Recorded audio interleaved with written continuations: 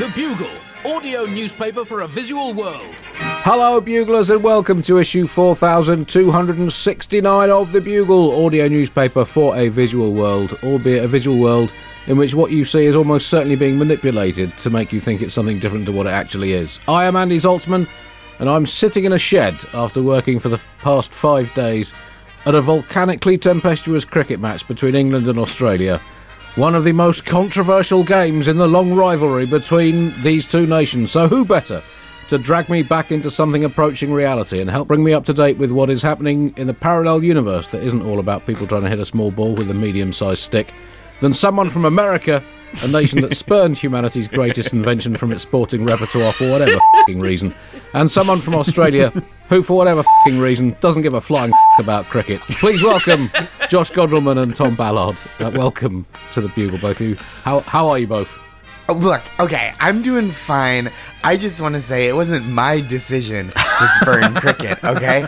I'll take any sport that I can watch at night before I go to bed after my wife is asleep to stop me from thinking thoughts. You're very much on my wavelength, Josh. I'm doing well, Andy. Australia sent me onto this podcast to officially apologise and explain everything that happened with the stumping foul, the out of bounds offside that we did, and I'm sorry, or you're welcome, whatever I did. We did cover this in some depth on today's Bugle Ashes Zoltzcast. We will try to keep this Bugle a relatively cricket-free zone. I just have yet to get that one in my ears. I'm sorry, but I will as soon as we finish here. That is absolutely top of my list. Josh, your summer has been, what you were saying, busier and less busy in different ways due to the writers' strike. Can you bring us up to date with what's been happening with it? And sure. So I've walked in, I've set a personal best for circles walked in 1 week category. We are on strike, the Writers Guild of America, waiting for the big studios to come back to the table with a serious proposal. But right now, you're catching me in kind of a liminal space in my life and career because I was unemployed and then was on strike, which seems like it should make me more unemployed, but instead I got much busier fighting for the righteous cause. But right now it's a holiday, so I'm on a break from being on strike, from being unemployed. So this is quite a day that you found me on. But yeah, we're out there, we're striking. It's, I think, day 61 and back on the picket lines on Wednesday. Right. And I believe you've written no jokes for this edition of the Bugle. Is that right, Josh? You're on strike. That's just my tradition. That's kind of the Gondelman promise. We are recording on the 3rd of July, 2023. On this day in 1913, there was the Great Reunion, at which Confederate veterans and Union veterans from the American Civil War met at Gettysburg. They reenacted part of the battle and then met each other with outstretched hands of friendship. And Woodrow Wilson, the president at the time, said, "We have found one another again as brothers and comrades in arms, enemies no longer, generous friends rather, our battles long past, the quarrel forgotten, except that we shall not forget the splendid valour. And America has lived happily ever after, ever since, in perfect harmony, tolerance and mutual respect." Mm-hmm. I don't think I'd read about this before, Josh. Was this a famous occurrence? Have you heard of this? This Great Reunion 50 years afterwards? I know that there's other Civil War reenactments, but I didn't know there was one that was with the soldiers themselves, which I think feels a little bit like our side rubbing it in. Kind of an uncivil thing to do. It makes me feel like when I'm watching an unrelated sporting event and I see the ball bounce through Bill Buckner's legs in 1986, and I'm like, oh, great, a World Series reenactment. Thank goodness the Mets fans are getting to enjoy this again. All the rebooted reenactments, they lost the magic. You got to get the original cast together, like the original OG first ones. That's always had little something that you can never quite recreate, I think. But it's a wonderful example of I guess rapprochement and a mutual understanding, and therefore in December 2052, I will have a reenactment of my gig at the Comedy Store in Manchester from 2002, and we will hopefully reach out hands of friendship across the divide.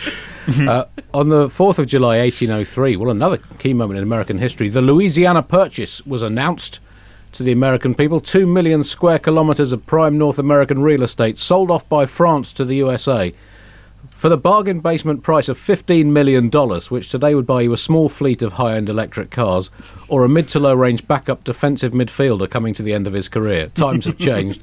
On the minor side, though, it did include Nebraska. So, I mean, good deal or bad deal, you be the judge. I guess one of the slight issues with it was that most of the land involved didn't actually belong to France. But in the grand tradition of Western imperial powers, everyone just assumed the local native population wouldn't mind, and they certainly didn't get a chance to make a counterbid for the land they already owned. Yeah, sensational piece of... I mean, history is just full of... As always, a section. I think maybe that could be a Bugle spin-off podcast. History is full of. As always, a section of the Bugle is going straight in the bin. This week, construct your own pointless radio phone-in. If there's not enough division in your world, just build your own radio phone-in with needlessly oppositional arguments to the following questions. Why do clouds always move from left to right? Are giraffes as tall as all that? Who would have won the Football World Cup if it had been played in the year 1362? Was Shakespeare's Hamlet really rock star Buddy Holly? Is air good for you? If you're looking west, how do you know east still exists? What's green and squishy? Why were rainbows illegal in Bolivia in the 1980s? And if King Charles was a spaniel, would our banknotes bark? Do construct your own arguments about those and broadcast them into your own heads. That section in the bin. Is air good for you has been actually a pretty hot topic around here lately. Yeah.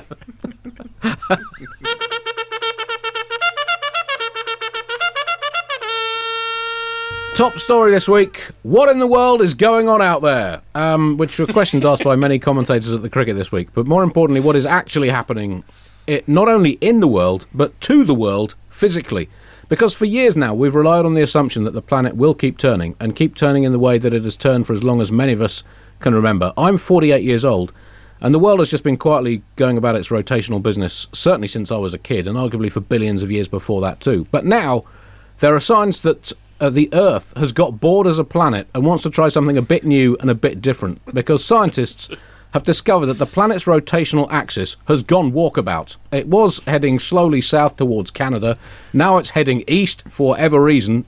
Do look out if you're east of where you are when you're listening to this. You could confront a confused-looking rotational axis. Do not attempt to talk to it, stop it, or rotate it the other way. Call the authorities and try to soothe it with song. Josh, what's essentially seems to be happening here, and you know, as you said, you're a big sports fan, is... that the Earth has put spin on itself. So is our planet just becoming a literal curveball? Yeah, I mean, I knew this was happening. I don't mean to pat myself on the back. Last night, I did some karaoke with some friends to celebrate the holiday weekend, and I came out of that karaoke place feeling a little woozy after having several drinks, and I thought to myself, you know what? I bet the Earth is rotating differently than it used to be. And you know what? My hunch was absolutely correct. This is the prophecy that Missy Elliott foretold. The Big Bang was essentially putting that thing down, and now, millions of years later, the Earth is flipping it and reversing it. I think the change is good news. That's right. What I think ultimately. That's the headline here. This is good news. The Earth is trying to Superman 2 itself by turning the wrong way, sending itself back in time, giving us a do-over on the havoc we've wreaked on the climate. Well, thank you for bringing that positive side. I hadn't of course, thought of it this is what I bring to the Bugle. Yeah. Tom, are you excited by this whole new planet that we'll soon be living on, where I assume Australia will end up somewhere just off the new coast of the Czech Republic? All right, we're going to shift around as well. I'm not excited, Andy. Right. I think this is another blow for the sensible centre. Not even planet Earth's axis is prepared to maintain a moderate position. It's a disgrace. Everything's changing. Back in my day, men were men, women were women. Pluto was a planet, and you knew what Earth's f***ing axis was. Now the Queen's dead, everyone's transgender, and the planet's ability to spin has been destroyed by cultural Marxism. It's a f***ing disgrace, Andy Zaltzman. Well, there you go. We've presented both views, and you, the listener, can decide. They have talked about this drifting axis, and actually, drifting axis is my favourite and most complicated sex move. So we'll just do an article about that, I thought. Family show. So, I mean, essentially, what's happened, and I don't understand things like this because they involve complicated science, and I stopped paying attention to that when I was 16. But apparently, the part of it's been caused by the polar ice caps melting, despite us repeatedly and politely asking them not to. Also, due to water being pumped out of the ground for farming and domestic use, and this shifting of water has unbalanced the entire planet. And as I said, it was heading to Canada, the rotational axis, but then thought, nah. I mean, what about Canada do you think has put the Earth's axis, rotational axis, off from going there? Is it an excess of ice hockey or a confusion of moose? Oh, that's a good question. I feel like it hit the border and then just realized, like this is going to be a hassle getting in. That's what they're like. We'll head out towards international waters, or we can rotate any way we want. Yeah. Maybe they looked up at the Just for Laughs Montreal Comedy Festival lineup and saw that Tom Ballard is there heading there with his hit new show in his eye, and it said not for me. It popped off the other way. Oh, there you go. It's good to get the plugs in early. It means we can save time at the end of the show, Tom. That's good. So the article that I read, and I went a maximum of half an article deep on this. It was that fine patterns and variations in the planet's spin are worrying because they have an impact on the sat-nav systems that guide map apps that we depend on to know not only where we're going, but whether we still exist. Aeroplanes, that's a slight confusion if you've booked a holiday and you want to be able to trust the Earth's rotational axis that you're going to end up in Spain rather than Moscow. And also it can affect missiles. That is a wake-up call for me when the Earth's rotational axis shifting might send a missile to the wrong place. I think now we need to take this seriously. Yeah, I'll be damned if we here in Melbourne are going to get hit with a missile from Russia or China that was intended for Perth, all because the planet's surface was wobbling all over the joint like an atlas on the top of a f***ing washing machine. I just think that the idea that, these Apple, like the maps... I'll start again. I also think the idea that map apps aren't working properly, like blaming that on the Earth's wandering axis, that really sounds like a bullshit excuse cooked up by Apple Maps to justify how terrible they were. But that's just me. Well, I'm worried about this missile thing. It really calls into question the whole idea of missiles, right? Where if you're like, oh, the Earth's rotation, that changed where the missile's going to say, well, the Earth is always rotating in some place. Maybe we got to put these things down, just drive it over to where you want it to go or something. One of the reasons blamed is apparently that the Earth is still recovering from the last ice age, and it's bouncing back into shape, which is causing. I mean, do you not think it's time for the Earth to just get over it? I mean, we've 7 years after Brexit, we've moved on as a nation here in the United Kingdom. We're f***ing fine. We're not still f***ing furious with each other over it. You don't have to try to bounce back after the ice age. Like it's 2021. I got vaccinated, started going outside. And I thought, maybe my body will snap back to its pre-pandemic size and shape. Nope, I just need bigger T-shirts. Maybe the Earth just needs a bigger T-shirt. I didn't realize how messed up the Earth was. This is a New York Times article that we were reading, and it said, you can't feel it, but our planet's rotation is nowhere near as smooth as that of the globe on your desk. As it moves through space, Earth wobbles like a poorly thrown frisbee. It's like... It's not looking good for the whole intelligent design thing, I think. Apparently, if God does exist, he's shit at Frisbee, and he was too lazy to finish the platypus, okay? And the idea of who the New York Times presumes is reading this newspaper to be like, it's not like the globe on your desk. The globe you all have sitting on your desk.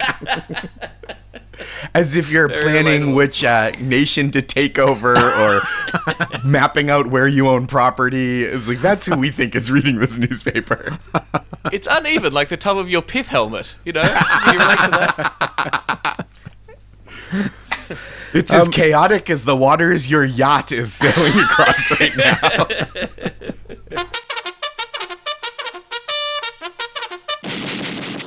moving on from the physical state of the world to what's happening in and on it. Let me just see what's happening in the... Oh, can we just ignore what appears to be the outbreak of war in the Middle East?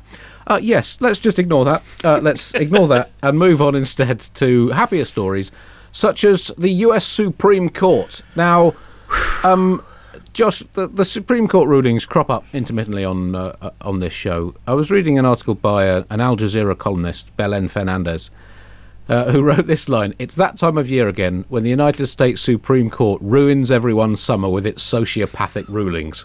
And it's which is a lovely line. It's quite hard to add to that. Can you just fill us in on exactly what this crazy institution has been doing? Technically, that is a facet of Hot Girl Summer, is the Supreme Court absolutely tearing apart civil liberties and making things worse. So we had a flurry of rulings last week, which is the worst combination in a Dairy Queen blizzard rulings. But last week, the Supreme Court ruled. There are a couple that kind of feel like they really go together. The Supreme Court ruled against affirmative action in many ways, including by race, but still allows legacy admissions, as many pointed out. And the court struck down President Biden's plan to forgive student loan debt. So I've come up with a compromise. That's what I've been spending the last week doing, which is legacy admissions can still get into elite universities, but they then have to pay off everyone else's student loans. Your dad's money got you into college, and it's going to get everyone else out of debt. It's only fair. Yeah, I think that's a nice way to do it. The court also ruled in favor of a web designer who didn't want to make a website for gay weddings. Although a designer refusing to work with gay weddings is a pretty clear sign they have a terrible sense of aesthetics, right? Who wants a homophobic wedding website developer? What do those websites look like? Camo print background, barbed wire tattoo border? Fortunately, there is a sensible way to appeal. If you disagree with the decision of any Supreme Court justice, you can simply offer them a ride on your private jet to a lavish hunting retreat and discuss the matter with them there. Although, if you own a private jet, you're definitely convinced that we live in a meritocracy, don't have student loans, and think the jetless among us can get Now, I read that some have said the Supreme Court has been, quotes, bending rules in favour of the already privileged. So, is this a rare example of a major political institution doing exactly what it was set up to do? I mean, this is its founding principle, isn't it? Yeah, it's 9 people with, it's essentially 18 thumbs on the scale. If that's the ideal way I think it would have worked out for the founding fathers, is the full 18 thumbs. We had some dissent. Justice Ketanji Brown Jackson voiced a really strong dissent in the affirmative action case, and then some have pointed out that this is exactly what you're talking about. The web designer in question did not even get a request to design a website for a gay wedding. They were just hypothetically so upset at the idea of having to put Rich and Mike on top of a wedding website that they took it all the way to the Supreme Court. Well, this is typical, isn't it, of anything to do with same-sex marriage. And we've seen it, and I know, Tom, that Australia legalised same-sex marriage after the United Kingdom. And when you're being beaten by the United Kingdom in a race to do with social liberalism, you've got to take a long, hard bath with yourself as a nation. But the people who always seem angriest about the idea of same-sex weddings are always the people least likely ever to be invited to one, it seems. Is it just basic jealousy? Yeah, I think they just, they're worried they're not going to be involved in the party. But I respect this lady. That is taking homophobia seriously. Awkward. But I guess the struggle for freedom continues. For any people who want to get into, colleges in the US, the Supreme Court has consistently ruled in favor of gun rights. So when you go in for your interview for Harvard, I say just take a gun, and then they won't see race at all. Okay, they'll just be considering about some other things that might influence their decision. That's just my solution for these problems. That's what I offer, Andy. Solutions. Do you think now? I mean, looking at all this, Josh. And Alexandra Ocasio-Cortez said these are the type of rulings that signal a dangerous creep towards authoritarianism and centralisation of power in the court. I mean, who says politicians can't get things done? And also, I'm not sure she's right. Creep makes it sound like there's an element of sneaky subterfuge and not wanting to be seen. This is an overt prance towards authoritarianism. Singing, I am what I am, essentially. Disturbing creep, I do think, was just maybe a description of Justice Clarence Thomas or Justice Brett Kavanaugh. There are a couple disturbing creeps on the court now. Is it starting to look like entrusting key legal rulings to a small group of people who are selected for life by a person who might be as mad, bad, and dangerous to know as Donald Trump, or, even worse, Donald Trump himself? Is that an idea fraught with risk for whatever reason? No, look, I think, like many Americans do, that our founding fathers are infallible, and the decisions that they made 250 years ago, that's relevant to modern life and shouldn't be revisited. I think you're right. I think we've got to check our balances because we have sincerely wrecked our balances. Well, the president, Joe Biden, he seems to think it's like an aberration, and he describes the current Supreme Court as not a normal court, which seems quite bitchy to me. Like, Supreme Court, why are you so weird? You're such a freak. Like, just give people rights. You fucking weirdo. Oh my god. But that is like, yeah, President Biden, it is not a normal court. It's a normal court isn't 9 infinitely powerful wizards. And obviously, I should acknowledge that in Britain today, we're not in a great position to bang on about allowing one generation to vote on something that largely only affects their successors. But anyway, the point has been made.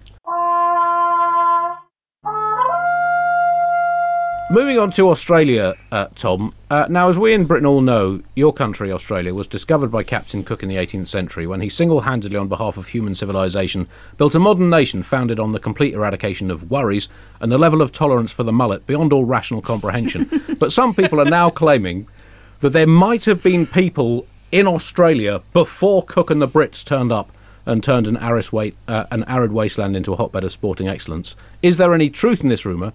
And I understand the woke are trying to blast through some legislation that means that your parliament may have to at least pretend to pay attention to these people who claim they were there first. Yes, look, it's a radical new theory that is being thrown around there, a new reading of Australian history, a history that can probably best summed up with the words yoink and the sound shh.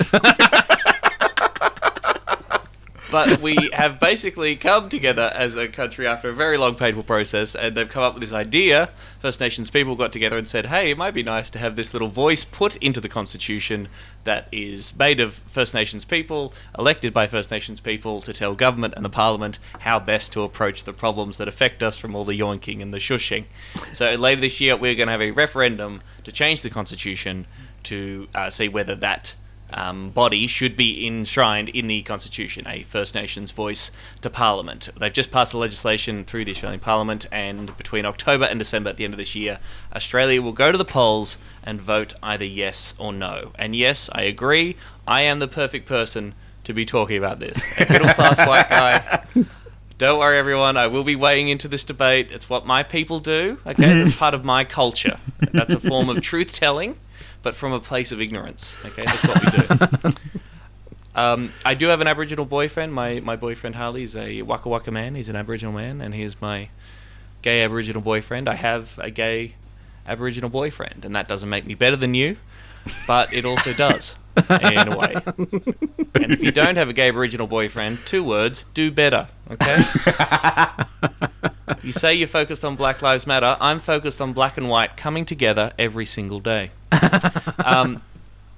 He is not exactly across all the details of the debate, though. The other day I asked my boyfriend, what do you think about this voice thing? And he said, oh, are they still making that show?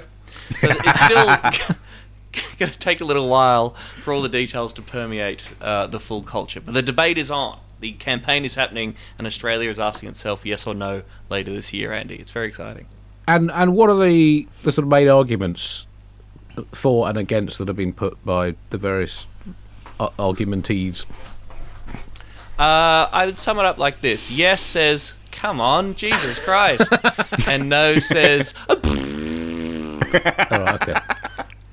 I think that lays out all the sort of nuance involved. Look, there are people on the left who I'm sympathetic to who sort of say it's just an advisory body, it won't have any kind of veto power, won't be able to overrule Parliament. It actually doesn't give enough power to First Nations people to assert their sovereignty over their own country.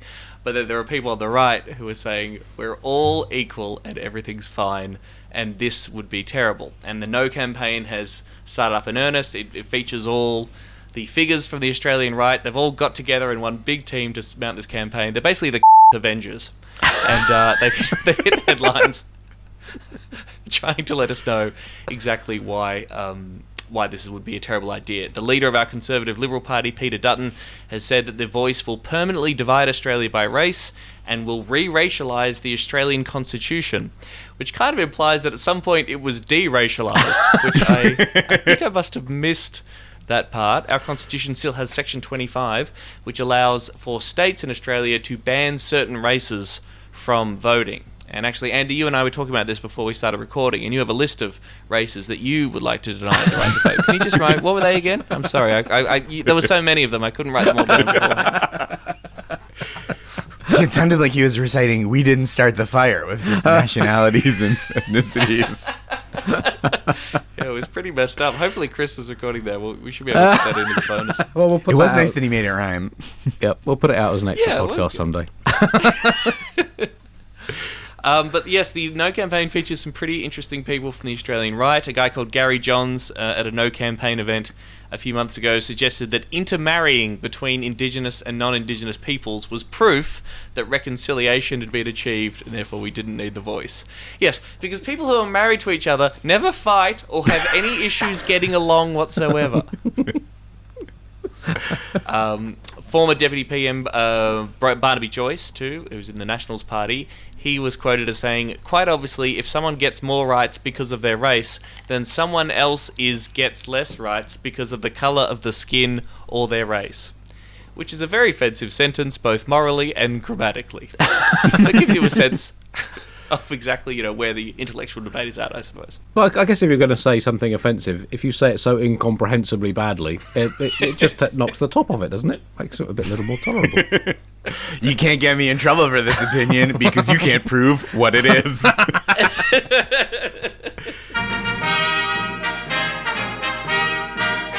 In other Australian news, exciting news for fans of, importing toxic substances to Australia.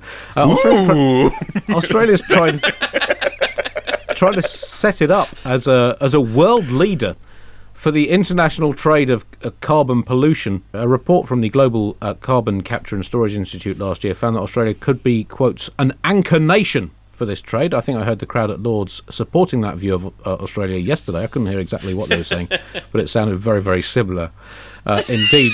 I mean, you must be very proud, Tom, that your country could become one of the great nations in the world for storing toxic substances under the sea.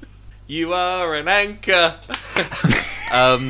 Yes, I am very excited because we're one of the world's biggest exporters of fossil fuel emissions, right? That means that we get rid of a lot of our emissions. We lose a lot of homegrown, true blue, dinky dye Australian emissions, and we send them overseas. So we really want to get more emissions back in Australia to serve the local emissions industries and just to support small emissions businesses and just to remind us how much we love emissions. So we're bringing them in from Japan and Korea, who really make some of the best emissions in the world, in my personal opinion. And we're going to take those emissions and bury them in carbon and capture storage projects in local Australian waters underneath the sea. What could possibly go wrong? If nothing else, we will get a Godzilla movie out of this, I'm sure. But we're basically becoming the storage king for the world's emissions. It's pretty exciting. Send us all your emissions. We'll take them from anywhere. We just signed the contract for American farts. They're all now going to be coming to Australia, which is great. And all the hot air coming out of British Parliament is going to be pipelined directly to Australia. That is a hell of a burn. So the restrictions were imposed around about 50 years ago. Under a piece of, an agreement known as the London Protocol. Now, I'd always assumed the London Protocol were the unwritten rules by which we in London agree never to acknowledge the existence of another human being whilst travelling on public transport. But it turns out that it's something to do with exporting carbon carbon pollution. Carbon capture and storage. I'm a bit sceptical of. I don't want carbon captured and stored. I want to see carbon captured, tried in a court of law, and then fired into space as a warning to all the other chemical elements that want to destroy our way of life. Josh, have you ever imported any large amounts of pollution yourself? Well, look, I will say the amount of ice cream I eat as an adult isn't personally lethal, but it is alarmingly close to the amount of ice cream I thought I would eat as an adult when I was a child, which that does contribute a fair amount to greenhouse gas emissions. I think this is a bold move, because when we talk about cap and trade, right, capping the amount of carbon you produce, trading for offsets, what we don't talk enough about is someone has to trade for that carbon, right? If you're trading it away, someone's taking that carbon on. So I think this answers that question. I also think an undersea carbon retention facility is going to give us one hell of an episode of Storage Wars several years from now. When they open that puppy up, I think people are going to be blown away. But maybe this will give billionaires a new, kind of historical technological site to visit in their submersibles.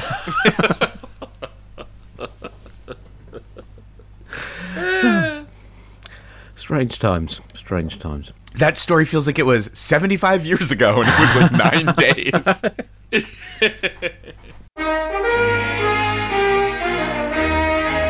Brazil news now, and, well, bad news of people, and I know many of our Bugle listeners are huge fans of Jair Bolsonaro and are just waiting for the day in which he comes back to finish the job he started so heroically. But, unfortunately, judges in Brazil have banned Bolsonaro from running for office for 8 years over, quotes, appalling lies that he told during the presidential election. Now, I'm very concerned about this as a democracy fan, because, when a candidate for high office is not allowed to peddle deceit and mislead his electorate, what will our democracy have become? What about the many millions of people who want to vote for someone who will lie to them? Because as voters, we want the world to be as we want it to be, not as it is. And we should be free to vote for politicians who can delude us, who can safeguard our prejudices, and who can nurture our delusions. And Bolsonaro is being banned from doing this by the woke legislature of Brazil. 8 years, quite a long ban. I'm sorry, I haven't done the show for a little while. When did we do the hard right? Sorry, I forgot to update you on that. Yeah, sorry, he had a word with the advertisers. Do we have any advertisers? No. You've got to go where the money is. 8 years. Trying to siphon off those Rogan listeners. There's got to be some crossover on the Venn diagram, hasn't there? We've got to. 8 years he's been banned for, which I think works out at around 0.43 seconds per lie that he's told during his political life. I mean, this is. I don't know if this means that we will maybe get a chance to vote for Bolsonaro in our countries if he will be able to, because this is only a ban for Brazil. He could come over here and apply to be, the new Boris Johnson in the United Kingdom, because Boris Johnson has been forced to step down as Boris Johnson here in London. He could be running in the American presidential campaign next year, or even, he could. I don't know if he'd bother, but I mean, he could become leader of Australia, Tom. Well, I mean, he'd be very welcome. He's got some fresh thinking. We'd be excited. Surely the Tories need to go through 3 more prime ministers before the next election. Surely there's a few other they could get involved with in the UK. But he's allowed to run again in Brazil when he's 75 in the year 2030. So he'll just be a spring chicken there. That's a little baby in terms of president years when the US is concerned. So I mean, in the context of Joe Biden, people here are thinking, well, let him get some experience first, have him live a little. 75, you're gonna run a whole country? Maybe start with a lemonade stand, whippersnapper. I think it's great that the judiciary could just give you a timeout for running for office, just because you were naughty and you weren't taking the class seriously. I think that's fucking awesome. So I know we've shat a lot on the Supreme Court and the judiciary and unelected old people, but if they're going to act like actual grandparents, I suppose, and say, cut it out, enough mucking around, right? Sit in the naughty corner for 8 years, Jaya, until you come back, you know what the truth is. I'd probably be much more amenable to their message. Yep. And no screen time. The ultimate punishment. We had our Prime Minister in the Test Match special commentary box this weekend. He came in to do the Saturday lunchtime interview, and I had to escape the room as quickly as possible.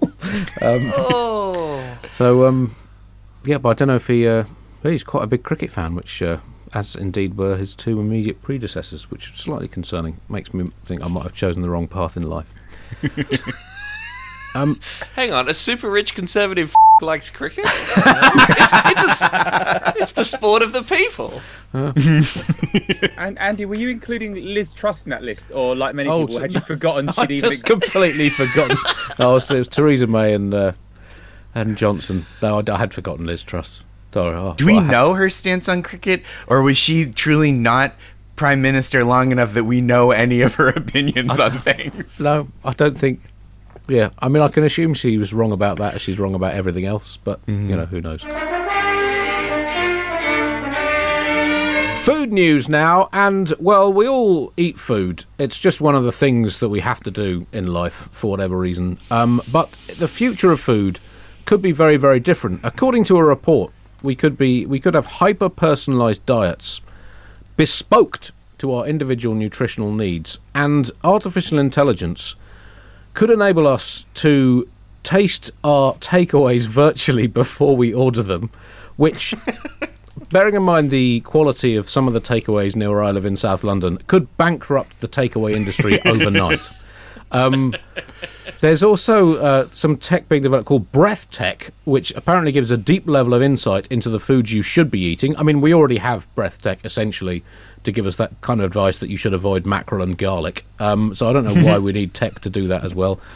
This technology could examine your personal psychology and tell you what food to eat. Now, for me, this is good news, because we have too much choice in food these days. Certainly in London, there's hundreds and hundreds of options.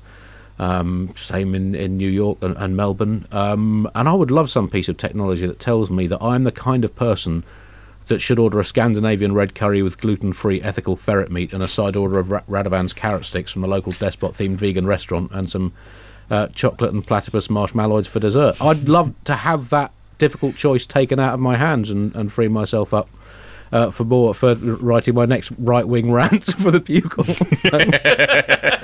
I mean, are you excited by this future of food where, basically our thoughts will be subliminally read and food will be presumably downloaded directly into our gullets?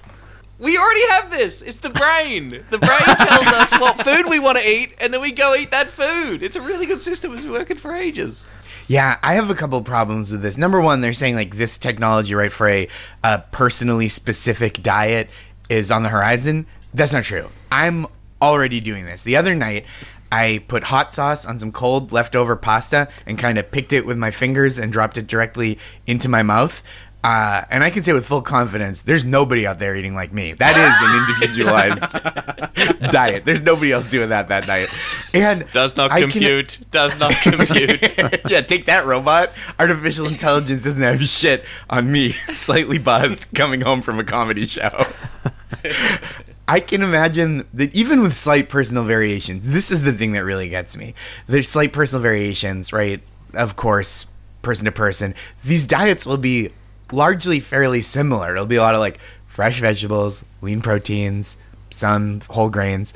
Although it would be amazing to be the one person on earth whose robot doctor is well, we've run the tests and we're putting you on a strict regimen of Cheetos and ice cream. And we've actually got you on a Mountain Dew IV right now. Good thing you caught this when you did. You could have died without this. I especially hate the idea of tasting your takeout before it arrives. The best part of the day when you order takeout is anticipating the takeout. And to take that away from us, to just be here's what it is before it even arrives, what are we living for? What are we doing?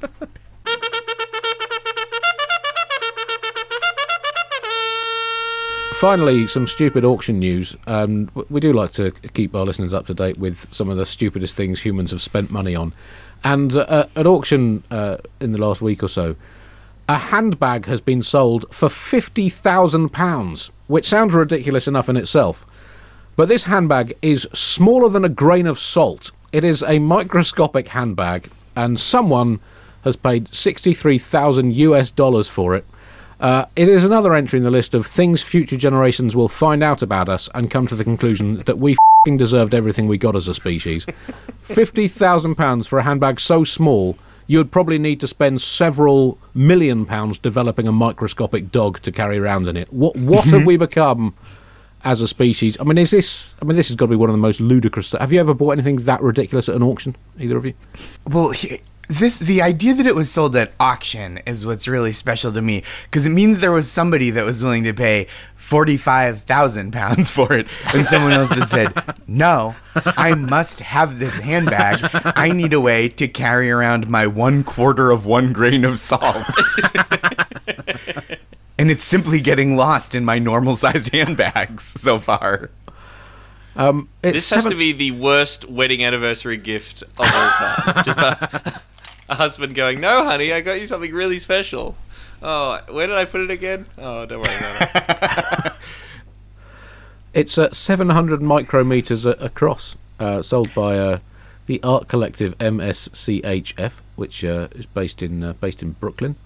Do you live in Brooklyn, Josh? I can't remember. I do live in Brooklyn. This feels very Brooklyn. MSCHF, they also did those big red boots that you saw everywhere for about a week. Yeah. So they're really into either they have the worst taste of any collective of artists in the world, or they just love pranking rich people. And I hope it's the second one. How do you know that when you buy a handbag this small that they even give it to you? How about this? For £25,000, I'll give you a handbag that's half as big. What do you think about that? Just give me the money. Just wire it to me. Put it in my Venmo, and then I'll make sure you get that handbag delivered. I'll send it in a UPS envelope that will seem empty, but will contain £25,000 worth of merchandise.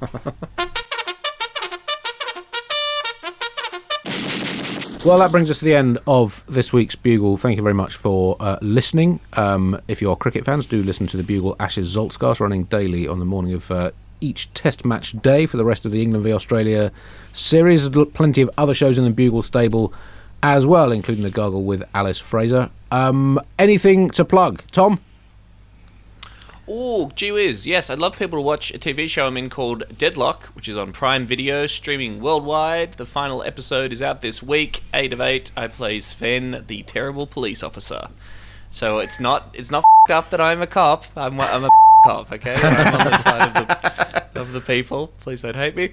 And yes, people in Montreal, I'm coming to do my show It Is I for 2 nights at the Just for Laughs Festival at the end of July, and I'm in Edinburgh for the Fringe at the Monkey Barrel for the whole bloody month.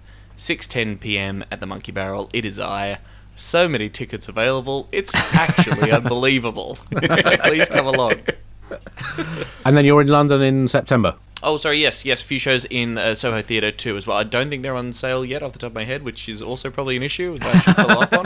But I will definitely be doing it there. Don't you worry about that, London. Josh? Oh, I write a newsletter every week called That's Marvelous. It comes out on Mondays. You can get it at joshgondelman.substack.com. That keeps you abreast of all the other things I'm doing. I'm on a fairly extensive American tour that is modestly sensibly routed. So I'm going through next week through San Diego, San Jose, Los Angeles, Sacramento, not in that order, Arizona, Phoenix area the next week. I'm going through DC soon. That's the only one that's almost sold out. This is not like when Taylor Swift goes on tour. You go to Ticketmaster, you will have no frustration getting tickets to my shows. You're not going to have to wait for 2 hours. That's another Josh Gondelman promise. You click purchase, you get those tickets. Toot sweet. So and a bunch of other stuff. joshgondelman.com/schedule, and I'm all over the place for the next few months. I'm very excited about it. You can hear me banging on about the cricket on Test Match Special for much of the next few weeks, and we will be announcing a couple of live Bugle shows for later in the year as soon as they have been confirmed in London. Thank you for listening, Buglers. Until next week, goodbye.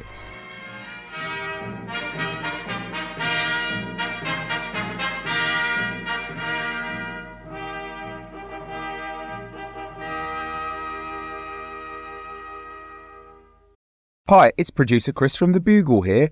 Did you know that I have a new series of my podcast, Richie Firth Travel Hacker, out now?